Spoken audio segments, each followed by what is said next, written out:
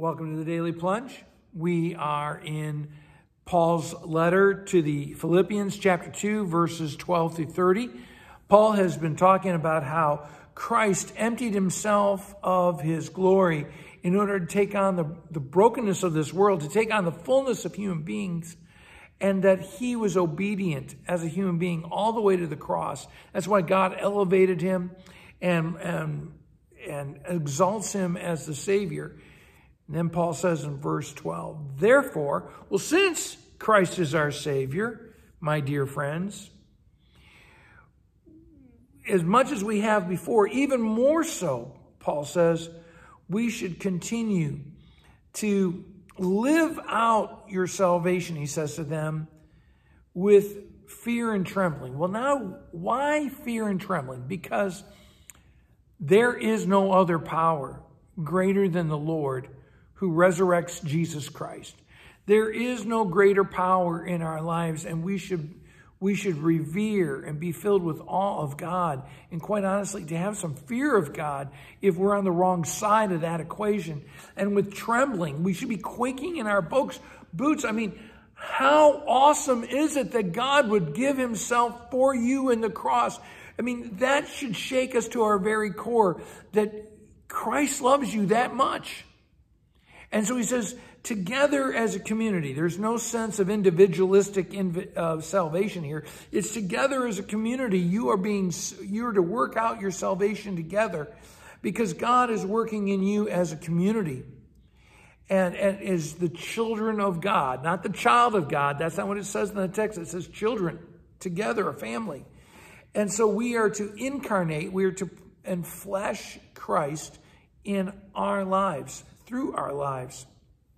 And Paul says, without grumbling, without doubt and unbelief, like those folks out in the wilderness who God had freed from slavery and they still weren't happy.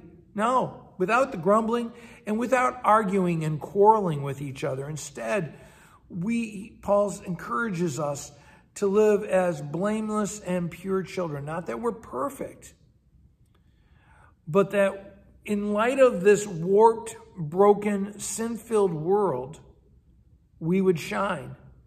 And if we cling to the word of life, if we cling to Christ and God's word of promise, we will shine.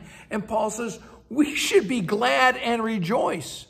In fact, my friends, the more you are active in your faith, the more you are active in the community of salvation, the more joy you will have.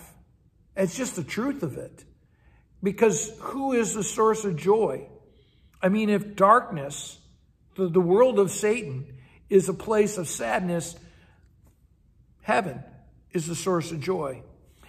Paul goes on to say, I have been pouring out my life for you because I want to be glad and rejoice in how much you grow in faith. And he goes on to say, I'm sending Timothy. Remember him? Talked about in the first opening salutation. He says, I'm sending Timothy to you to pastor you with genuine concern. He says, I have no greater co-worker. He's like my right hand.